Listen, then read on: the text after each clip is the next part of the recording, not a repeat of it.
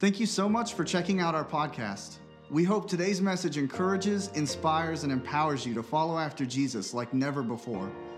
Before we get into today's teaching, I want to invite you to join us live at one of our services at any of our 3 campuses in West Virginia, or join us as we stream live online. For more information or to save your seat at one of our services, visit our website, iheartchurch.online. Now let's check out today's message. We're going to start a new series today called Gifts. Now, I know this is a time of year where everybody is looking for that perfect gift. They're trying to find the perfect gift for a loved one, a child, a grandchild, whatever. They're shopping Black Friday deals and Cyber Monday deals. And thank God, like it's not like it was when I was kind of growing up and even just a few years ago, where if you wanted to be able to get the good gift, like you had to get up at 3 o'clock in the morning, you had to go line. Y'all remember all that craziness and stuff? Now we can just sit at home and put it in our cart and just hope that we pay for it quicker than somebody else did. That way we can get it. But I remember even working at KB Toy Store over here in the mall. And we had to work, it was the day after Thanksgiving. We had to be there at 4 o'clock in the morning. And our manager, like every person had to be there. And it's a small, tiny little store. It was where Dick's is now, but it was way smaller at that time. They kind of expanded it a lot. And so our manager looked at us and she was like, listen, when we open these gates, just step up against the wall and just wait. Because if you step out in an aisle, you will get plowed. Because they're going to run in, and they're going to run in the line, and then you're going to have to squeeze through, and they're going to tell you what you want, and you're going to have to be able to shop for them and all this stuff. And I'm telling you, it was like a herd of buffalo coming through. The minute that those gates went up, and everybody come plowing in and everything, just because they wanted to get the Tickle Me Elmo. Yeah, got to get the right gift. And that's the thing that, this is a time where we're looking for gifts and we want to be generous and everything. But we serve a generous God who gives good gifts to his church. And we're going to look over the next few weeks of some of those gifts that God gives us. And 2 of the places where it talks about specific type of gifts, of spiritual gifts that God gives us is in 1 Corinthians chapter 12 and Romans chapter 12. And if you want to study this out a little bit more, you can go look there. It talks about some spiritual gifts that God leaves to his church. But we're going to start with Romans 12 today. In Romans 12, verse 4, it says, "For as we are one body, we are many members. And the members do not all have the same function. So that though we are many, we are one body, and individually we are members of one another. We have different gifts that differ according to the grace that is given to us." So one thing that we have to realize is that God wants our giftings to be different. That not everybody is going to have the same gifts. Sometimes it's easy to look and begin to compare ourselves to other people that have gifts that may be more out in front and become either jealous or insecure or be like, well, I don't really have anything to offer. But here he says, if you are a part of the body of Christ, you have a gift. It may look a little bit different, but there's a different grace that God has given each one of us in our life. And he wrote out things, and that's about the parts of the body. Even though the parts of our body look different, when they all function together, the body is healthy and the body is whole. And it's the same way in the church. And God puts different people around and different people with different giftings to accomplish his purposes. And then he starts listing some of them. And he tells them, he says, you need to use the gifts that you have. If you have the gift of prophecy, then in proportion to your faith, use that gift. If you have the gift of service, then serve. Serve the one who teaches. Let him use the gift in his teaching. The one who exhorts or builds up and encourages in his exhortation. The one who contributes, then do it with generosity. The one who leads, let him lead with zeal. The one who does acts of mercy, let him do it with cheerfulness. And so here he lists different gifts. He lists the gift of prophecy. He lists the gift of leadership. He lists the gift of giving. And he says, whatever gift that you have, just put it into practice. Just do something with the gifts that you have. If you even look at Matthew 25 with the parable of the talents and Luke 19 with the parable of the minas, the landowner or the person gave gifts to everyone. And the only person that they were upset with, it didn't matter about what the increase was. That didn't matter. The only person that the landowner was upset with was the person who didn't use the gift. And the problem is in the majority of the churches, you have 10% of the people who do 90% of the work. And so that means 90% of the people's gifts are laying dormant because either they don't recognize they have a gift or they're just too lazy to use it. But if you think about this, if we are all part of a body, if certain parts of your body don't function, then does it just hurt that part of the body or does it hurt the entire body? The entire body is hindered. So that is why Paul is saying, we're all part of the body. You need to recognize the gifts that you have and you need to use them. Today, I want to talk specifically about the gift of prophecy. In 1 Corinthians chapter 14, this is after he talks about he lists the spiritual gifts. In 1 Corinthians chapter 14, verse 1, he says, I want you to pursue love, but I want you to earnestly desire the spiritual gifts. So I want you to seek me for the spiritual gifts. That's one thing that I think in the body of Christ that we don't do. We seek him for the things we need from him, but we don't seek him for the things that we need to be able to do the work for him that he needs from us. Like God, we want you to give us all these things, but yet we know you have, we're supposed to be in a covenant relationship that's mutually beneficial to both parties. So there's a part of what God gives us and there's benefits that God gives us, but there's also something that we should give back to him. And many times we don't seek God for what gifts that we have so that we can operate in them, so that we can build his kingdom and do what he's asked us to do. But he says, I want you to desire the gifts, but he says one above the others is important. He says, especially that you may prophesy. And so today I'm going to look at prophecy because I think prophecy is a gift that a lot of people don't understand completely to what the Bible talks about what prophecy is. Many people, when you think about prophecy, you start thinking about end times prophecy, the book of Daniel, the book of Revelation and everything, and Armageddon and all of these things. But can I tell you, prophecy is far more than just end times prophecy. Other people may think about, well, prophecy means that you're going to tell me what's going to happen in my future, like kind of fortune telling. And there are times in Scripture, and especially through the Old Testament prophets, they would say, hey, this is what God's getting ready to do. And they would bring warnings or they would bring instructions or things, and they would kind of tell us some things that would happen in the future. And so fortune, kind of future telling is one aspect of the way that a gift can be demonstrated. The gift of prophecy can be demonstrated. But another way that the Bible teaches that prophecy is used is simply in speaking words of encouragement.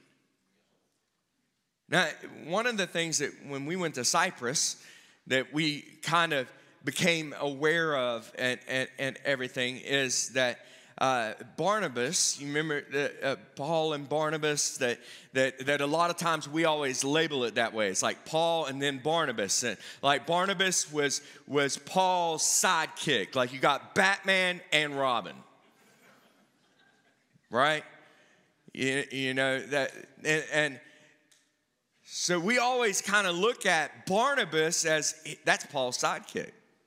Paul was the man who, and then Barnabas was the one who just was there to serve. But yet Barnabas wasn't just a servant. In fact, Barnabas was very responsible for Paul even being accepted by the church in general at all. And when you look at the person Barnabas in Scripture, his given name is not Barnabas. In Acts chapter 4, it says, now Joseph, who was a Levite of Cyprian birth, so he's from the island of Cyprus, which also is called Barnabas by the apostles, which is translated son of encouragement. This guy named Joseph was so responsible for building up and encouraging people that they changed his name. They didn't even know him as Joseph anymore. They knew him as Barnabas, which means son of encouragement. And Barnabas was, like I said, responsible for getting Paul to be accepted. In Acts chapter 9, verse 26, it said that he had came to Jerusalem and he attempted to join the disciples, talking about Paul, but they were afraid of him. No wonder. They just heard about the stories or saw him being there ordering the murder of Stephen, and they knew that he was out to hurt the church and to arrest people. So the church and the disciples are afraid of him because they didn't believe it. They thought this was just an act of him becoming a disciple. It says, but Barnabas took him and brought him to the apostles, and he declared how that he had seen on the road that he had seen the Lord. And when he spoke to him, how in Damascus that he had been preaching boldly in the name of Jesus. So Barnabas saw something in Paul enough to the point of where he was willing to risk his reputation with the disciples to go and vouch for him and say, no, this is a true man of God. I've heard this guy preach. This isn't an act. He really can speak. God's done something in his life. You see, Barnabas had this gifting of being able to, where all the other people were afraid of him. Even Ananias, who went and prayed when Saul was blinded. Ananias was like, God, I've heard about this guy. Like, he's persecuting the church, and he was afraid to go. But Barnabas didn't allow his fear. He saw something in Paul, and he brought him in there and helped him become who he was supposed to be. Now, this is just a question that kind of came across my mind. How many people have we turned away in the church or rejected in the church because there weren't enough Barnabases in the church? There weren't enough people to believe in. The church was sitting back so much watching, well, I'll believe it when I see it. Oh, I give it 3 weeks and then it will change. Oh, I don't know. And kind of being judgmental versus seeing the potential, seeing what God is doing in their life, and being willing to vouch their reputation to stand up for the person and help them be who God's called them to be. Now think about this. If Barnabas hadn't stood up to Paul, Paul wrote 2/3 of the New Testament. Many of your favorite passages are probably things that Paul wrote. But who's to say whether if Barnabas hadn't brought him in and vouched for him, saw something in him, if the disciples would have ever received him? Because I don't know if y'all know this, but the disciples didn't exactly listen to Jesus all the time. I mean, he told them, you've got to go and preach the gospel everywhere. And yet here, still in the Acts chapter 9 time frame and stuff, the only reason why any of them had left Jerusalem was for a time of persecution, and then it came back. And it's not until Acts chapter 10 that they finally start getting outside of Jerusalem and doing something with the gospel. It was Stephen and Philip before that who had went outside of those areas. But the disciples themselves are still in Jerusalem. They may have, and God had to give Peter 3 dreams in a row to get his attention and send somebody to knock to wake him up out of one of the dreams for him to even go in and be among the Gentiles.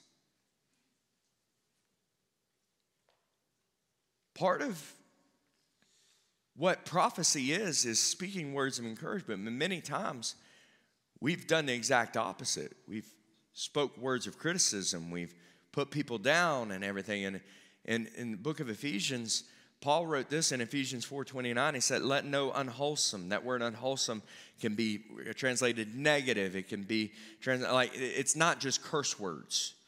Like, I've heard this verse many times used in, you're trying to get somebody not to cuss and be like, well, the Bible says don't let any unwholesome word come out of your mouth. But Paul isn't talking about cursing in this particular thing. He says, let none unwholesome, or another way to translate it again is negative, proceed out of your mouth, but only words that are good for edification, according to the need of the moment, so that they might give grace to the people who hear it. Another translation reads it this way: let no unwholesome talk come out of your mouth, but only what is helpful for building up the one in need and bringing grace to the person who listens. Now, if you filter your words and you think about the words you say, are you building up people or are you tearing them down? Are your words bringing grace to the person, or do people leave you feeling more discouraged than when they came and started talking to you? That word edification, I kind of copy and pasted this off of BibleHub.com straight out of the Strong's. The word edification or building up, it was translated both ways there, means a building or edifice that is serving as a home, figuratively.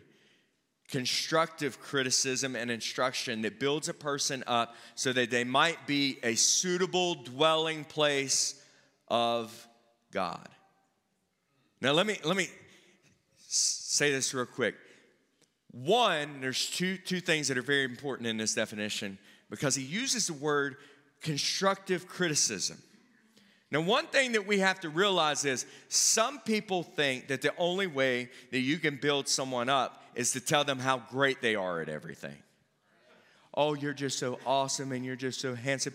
And that teacher just doesn't see your potential. They just don't understand. They just, all this stuff. And we think that we have to sit there and tell them all these things, and that's the only way. But a lot of times the things that we're telling them are lies.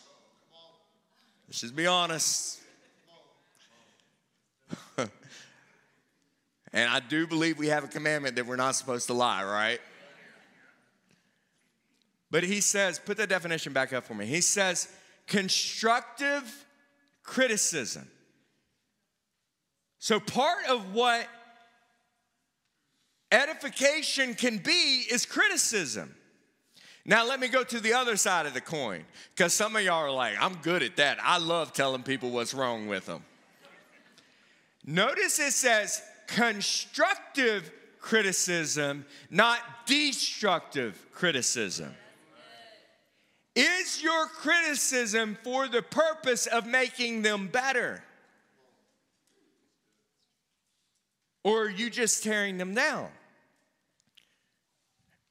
A couple years ago, when I was coaching basketball, I would have to, like during games and stuff, sometimes call a timeout, and I would tell people, hey, you're not rebounding, you're not boxing out, and and I'm kind of giving them instructions and stuff, and you could see sometimes they would just feel dejected, or they kind of want to quit, or that type of thing, and I'd have to tell them, I'm like, listen, you have to understand this, correction does not equal rejection. Like, I am not rejecting you because I'm telling you something that you did wrong. Like, and then somebody's like, well, you need to kind of just do it as a group. But if I do it as a group, there's 5 players, and if 4 of them are doing what's right and one of them isn't, and I say, hey, you need to box out, I'm not letting who know who they're not boxing out. But if I'm telling you an instruction, and I'm telling you because this is going to make you better, then it's a constructive criticism. Hey, I noticed this. You're not doing this. We need to make this correction so that you can be better at what you're doing. Not just tearing people down. And so constructive criticism, throw my definition up for me again, is so we're doing this for the purpose of making them into a house that God can dwell, where the Lord feels at home. Now think about that. Have you ever been somewhere where you didn't feel like you were valued or even wanted to be there? And it's like awkward? Does the Lord feel at home in your life?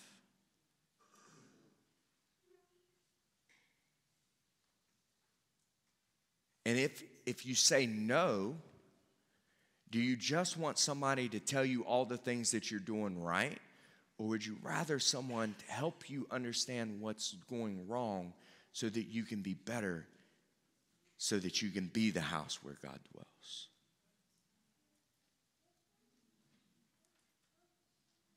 And that's where encouragement works and edification. And that's why we've got to begin to do this. Paul continues that thought in 1 Corinthians chapter 14.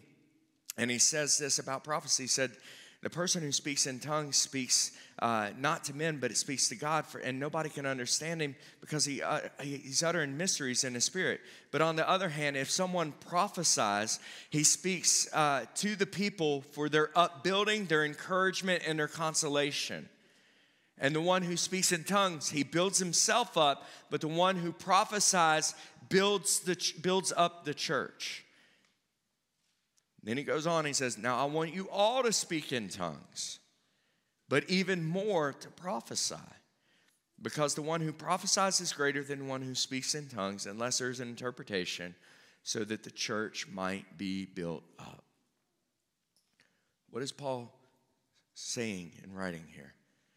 The number one function of prophecy and why it is considered the greater gift and the one that he says you need to pursue is so that the body will be built up, so that the body will be a reasonable and a good dwelling place for God. He's telling them, I want you to build people up. And that word there, when it says build people up, it's the exact same word that he used in Ephesians 4:29 that meant to prepare them to be a household of God. But one of the biggest problems is too many times the church has echoed the accusations of the accuser versus echoing what God says about the individual. So we've placed labels that they'll never be able to change. They'll always be this and everything. And a lot of times we've come and just like we rebuke them harshly for when they make a mistake or when they do something over and over, and especially with new believers. Because if new believers, they're going to mess up along the way. Can I let you in on a little secret? With seasoned believers, you're going to mess up along the way. There's none of us that are walking around perfect. And a lot of times, because when they mess up, we begin to rebuke them and we're harsh with them, then they begin to form the view of God being a ruler who is abusive and harsh and wanting to beat them, and they're afraid of him versus God being a shepherd. You see, a shepherd may have to, if a sheep keeps wandering, a shepherd may have to go and break the leg or whatever. But then the shepherd takes them and carries them while they're recovering. Why? So that they can begin to smell the smell of the shepherd and know the smell. They can begin to hear the voice and know the voice. They know the staff. He's teaching them all of those things. Even when God does have to break people, he does it for the purpose of healing. And when we only speak criticism without encouragement, then all we do is break people down and wound people. And so if prophecy is this greater gift and everything, then why do we not see prophecy flowing in the church more? And I think there's a few reasons. One, I already shared, because we limit it to kind of like future telling. Like that, and because we don't necessarily feel that we can tell somebody what's going to happen, or we don't have enough faith that where we feel like God's stirring something in us to tell them what's going to happen, then we don't say anything at all. When really sometimes prophecy is just looking at somebody and encouraging them not to give up, because you see, just simple thing of, I see change in you. I see God's doing something. That last time, if that would have happened to you, you would have went off on them, cussed them out, screaming, ranting, and raving, and you didn't. You walked away. That's fruit. That's progress. I can see God working in you, and I'm telling you, man, that would go so much farther in helping people come out from among the world and separate themselves from the world. Second thing is, because there's teaching in the church, it says prophecy has ceased. Out of 1 Corinthians 13, same passage, okay? 1 Corinthians 12, Paul says there's a gift of prophecy. Okay, 1 Corinthians 13, there's a passage. Go ahead and pull it up. At verse 8, it says, love never fails, but as for prophecy, it will pass away. Plain and simple. Prophecy's done, right? As for tongues, it will cease. As for knowledge, it will be passed away. For now we know in part, but when the perfect comes, the partial will pass away. So it seems as if Paul is saying prophecy is no longer going to take place, right? This is yes. This is no. I mean, it says it. You see it on the big screen up there? It will pass away. Okay, but remember something here. This is a letter. And chapter 14, which comes after 13 for all you math majors, 13, 14. Right after he says it's going to fade away, he says, you need to desire the gift of prophecy. It's the greatest gift. Right after that, he says, I want you all to speak in tongues. Why would he tell them, I want you all to seek a gift that's getting ready to go away? Why would he tell them to desire, that he had a desire for them to operate in a gift that's getting ready to go away? If it's going to be discontinued. That's one thought. Another thought is it says when the perfect comes. I don't know about you, but things aren't perfect right now. And that word perfect means completion. Now, some people would just say, well, that's the completion of the scripture, but that's not what he said. He didn't say when the word of God is there. He said when the perfect comes. I believe this is talking about Jesus coming back and all things being made new and all things being completely restored. But I'll give you a third thing. The third thing is you never determine a doctrine off of one verse. Peter never said prophecy will end.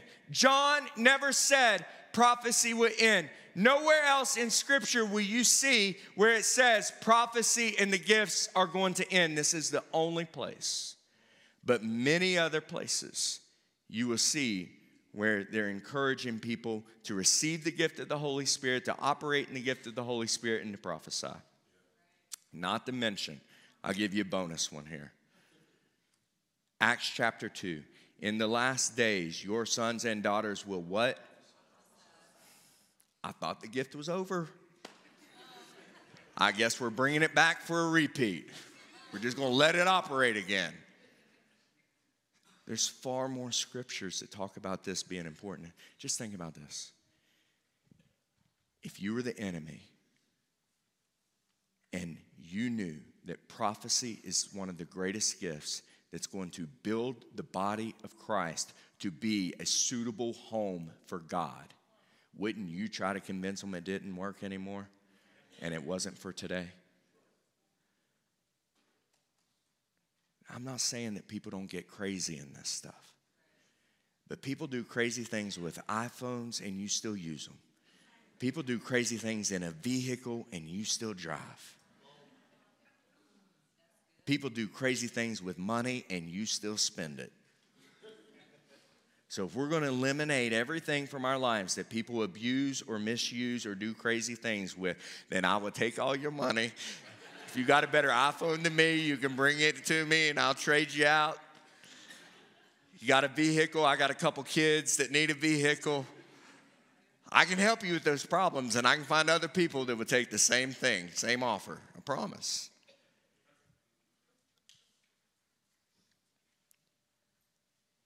And then, like I said, I think the other thing is just a fear of being wrong. And if you're afraid of being wrong, then the way to do, like the Bible says in John, my sheep know my voice. So our faith in knowing him comes by like spending time with him. We have to know his voice. I was talking to the people in Cyprus because in Cyprus they talk a lot about Barnabas and how he was the son of encouragement. And I'm telling you, like, the way they minister and stuff is like, it's like there's this anointing for encouragement that's there. And when we went there, Melody shared this when we came back, that she had taken a 4-week sabbatical and still kind of was worn out and exhausted and everything.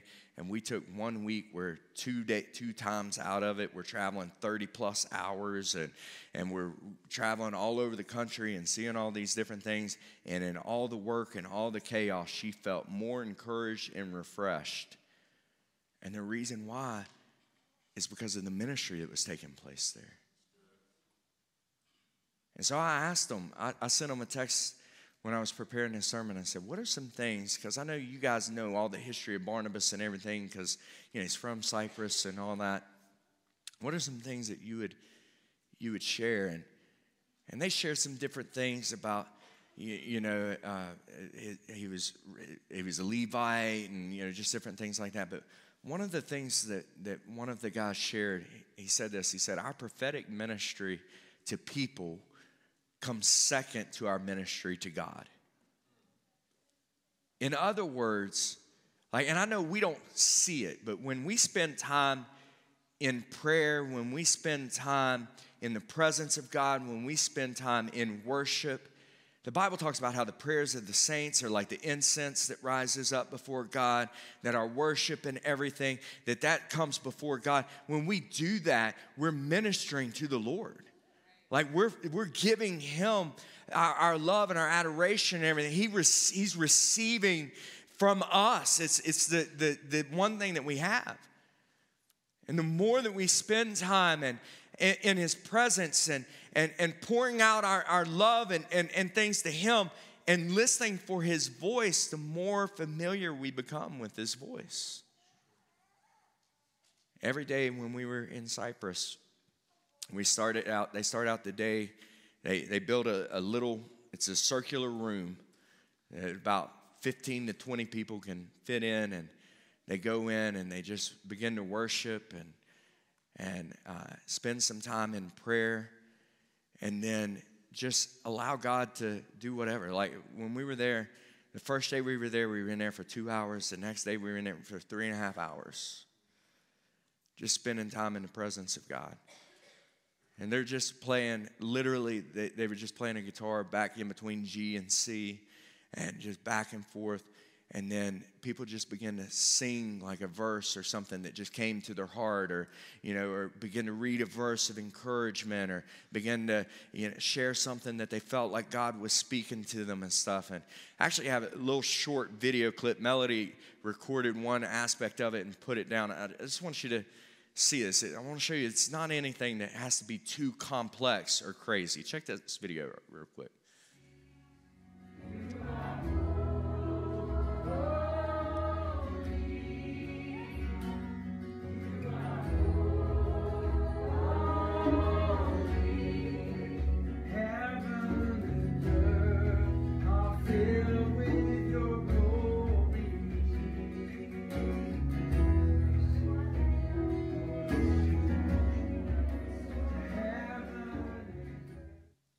So if you notice that, like there's nothing crazy and complex there. You heard a little cajon in the back, playing the guitar, just singing whatever's on their heart. You hear some people in the background that are praying in that moment. And right after we had this period of time of worship, they began to share a word with us. And they said, we feel like a couple of them began to prophesy some things. And I'm telling you guys, they were saying things that no one else knew. They were telling us things that me and Melody had talked about. Pastor Jeremy, Pastor Quentin, a couple people may have known about some of the things that we were talking about. They told the exact thing that I saw our Sophia building being done in the upper part of our Sophia building. They began to prophesy exactly what it was supposed to look like and how it was supposed to happen. And I'm just looking over Melody like, and it wasn't, listen, it wasn't them telling me my future. It was them confirming what God had already been speaking to me. And then, after they go through some of those things, one of the girls that was there, and she just said, when I was praying for you, I felt like God gave me a passage of Scripture, and I want to read it to you. She began to read from Ezekiel 47. And in Ezekiel 47, it talks about that there's this river that's flowing from the throne room of heaven. And that this river, that it when it hits the salt waters, it makes the salt water fresh. And it says that this river is full of many fish and all of these things. And as it touches the borders of the land, that everywhere that there's land, there were these fruit trees that were growing up. And the fruit trees had new, fresh fruit every single month. And it says that their leaves never withered. And it says that their fruit was for food, but their leaves were for healing. So it brings life. Okay, so they read that scripture, and they actually recorded. They kind of get used to when somebody feels like they got a word, somebody would just grab their phone real quick and just start recording it so that they have that as record. And so they sent that to us, and we got that, and we came back. And one of the things that I felt strongly is I was like, our prayer is weak. Like just being in, like it's just. I know there's things for the way that we've done prayer and stuff, but like it just is not that once you've experienced that, and I've experienced that before in Bible college in different places, and so we started coming back and started having our staff meet in the sanctuary every morning and just having the same thing. And our staff, man, they'd be like, I don't know what we just started this, but we feel closer. We feel like they just started making all these comments. And there's times when one of our staff members is having a hard day and everything. And because we're all there in prayer together, the other people can be there to minister to them and encourage them. And so just people sharing different words and everything. So we're in this prayer circle. And Michelle Farr opens up her Bible and she said, I feel like God just gave me a scripture. It's Ezekiel chapter 47. There is a river that flows from the throne room of God. And it goes through the whole thing. Reads passage, start at the beginning and the end, the exact same thing, prophesied the same thing. God's going to bring life to West Virginia, and it's going to flow through this, and there's not going to be things that wither away and all this stuff. And I'm like, oh my gosh, that's the second confirmation of the exact same verse. She had no clue what we had been told in Cyprus or anything. But what is it? That's the Spirit of God. So now I was encouraged in Cyprus. Now that I come back and it's something and it's confirmed again, I'm like, all right, let's go. Like I'm ready. And then 2 days later, or about a week later in prayer, somebody sends Sadie a text, and she begins to read the passage of Scripture. And I look over at Q. I'm like, that is Ezekiel 47. Third time. But can I tell you something? We may have heard it 3 times in the past couple weeks, but it's not even the first time that God spoke this to me. When I started preparing this message, and I'm going to share this about the Ezekiel 47 and how prophecy just confirms and how it uplifts and you're ready to go, you're built up, you start ministering. I was like, wait a minute. When Maria Durso was here at the Rise Conference, when we were at the Clay Center, she said something about a river. And so I told him, I went and I pulled the video clip, and I want you to watch the video clip real quick. there was a scripture that I could think of, I thought of Ezekiel 47. And in this dry place called West Virginia, where it's the number one in opioid addiction and abuse, number 3 in foster care, the Holy Spirit said there is a river. It's the river that he promised would flow from a temple. Well, you're the temples of the living God, and there's a river flowing through you. And the Bible says everywhere that river flows, there will be life. Where there's death, there will be life. Where there's no trees, there's going to be trees. There's going to be fish of many kinds flowing in that river because you dare to believe God for West Virginia. And God is going to give you the desires of your heart because they're his desires. You have not prayed to be made rich. You have not prayed to be made famous. You've prayed that God would be famous. And because of that, you are going to be famous in all the earth. And people are going to know that there's a God that could change a state by the power of the Holy Spirit. Come on.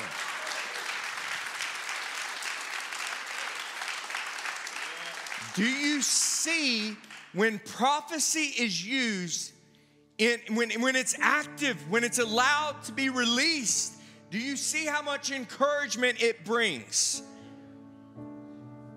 God still speaks to his people. And he wants to speak through you and me to his people. But we have to release that. And he says, Paul said, you need to desire the gifts of the Spirit. That word, he said, earnestly desire. Pursue them. Be passionate about your pursuit, especially this gift of prophecy. Because it builds people up. It's not about telling somebody's fortune.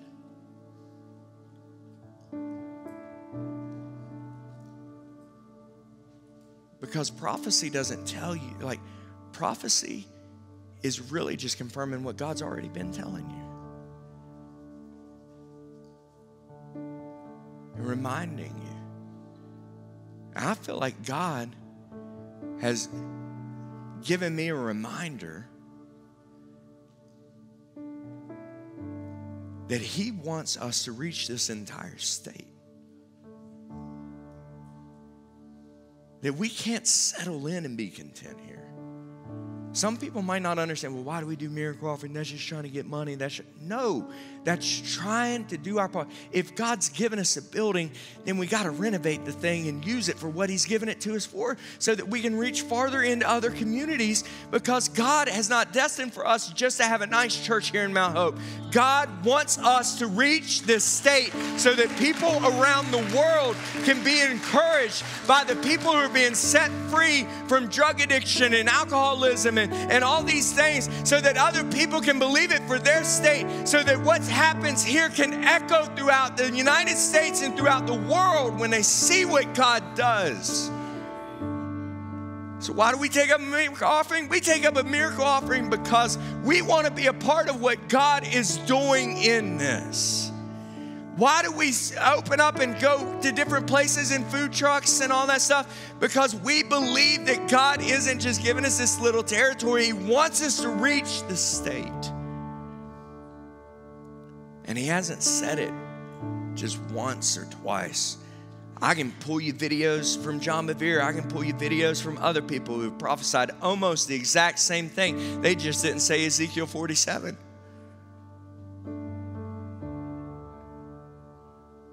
God wants his church built up. He doesn't want us looking around disqualifying everyone and putting everybody down and telling them why they can't be used by God. He wants us to look at the people that are around us. Let's encourage them. Not tell them a bunch of lies of what they need to, what they want to hear. Tell them the truth constructively of what they need to hear so that they can be who they need to be. Come on, if you got a big booger hanging out your nose, you want somebody to tell you. You don't want to go around with that hanging out all day and wondering why everybody's looking away when they look at you.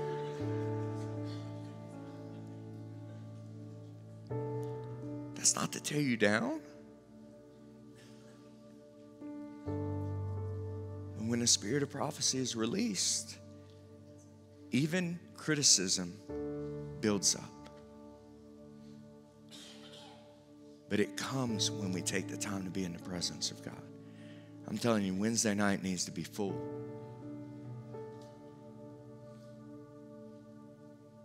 Because you need to realize that there is a river inside of you that God wants to flow into your workplace, into your school, into your community. And you need to hear the voice of God. And you need to pursue what these gifts that God wants to offer us. So that not only can we make our brother and our spouse and our kids and people that are next to us suitable homes for God, but that we can make this entire state a suitable home for God. To where almost heaven, I believe that's prophetic. Not just a nice little statement about our scenery. I believe that's prophetic about what God wants to do in our state. And he just wants us to ask. I don't know about you, but I want to ask. And I want you to join me Wednesday and ask and believe that God's going to do something. But I don't want to wait till Wednesday. I want to ask now that God will move and give us this state. Stir up gifts that have been laying dormant inside our lives so that we can be people who build people up, who we find the Sauls and we bring them to the people who can help them become more like Jesus and then send them out to build his kingdom. Thanks again for listening. To hear more messages like this one, be sure to subscribe and check out our podcast channel for past messages. If you like what you're hearing, please rate and share. For more content, to connect with us, or if you'd like to support this ministry by giving, visit our website, iheartchurch.online. We love you and have a great day.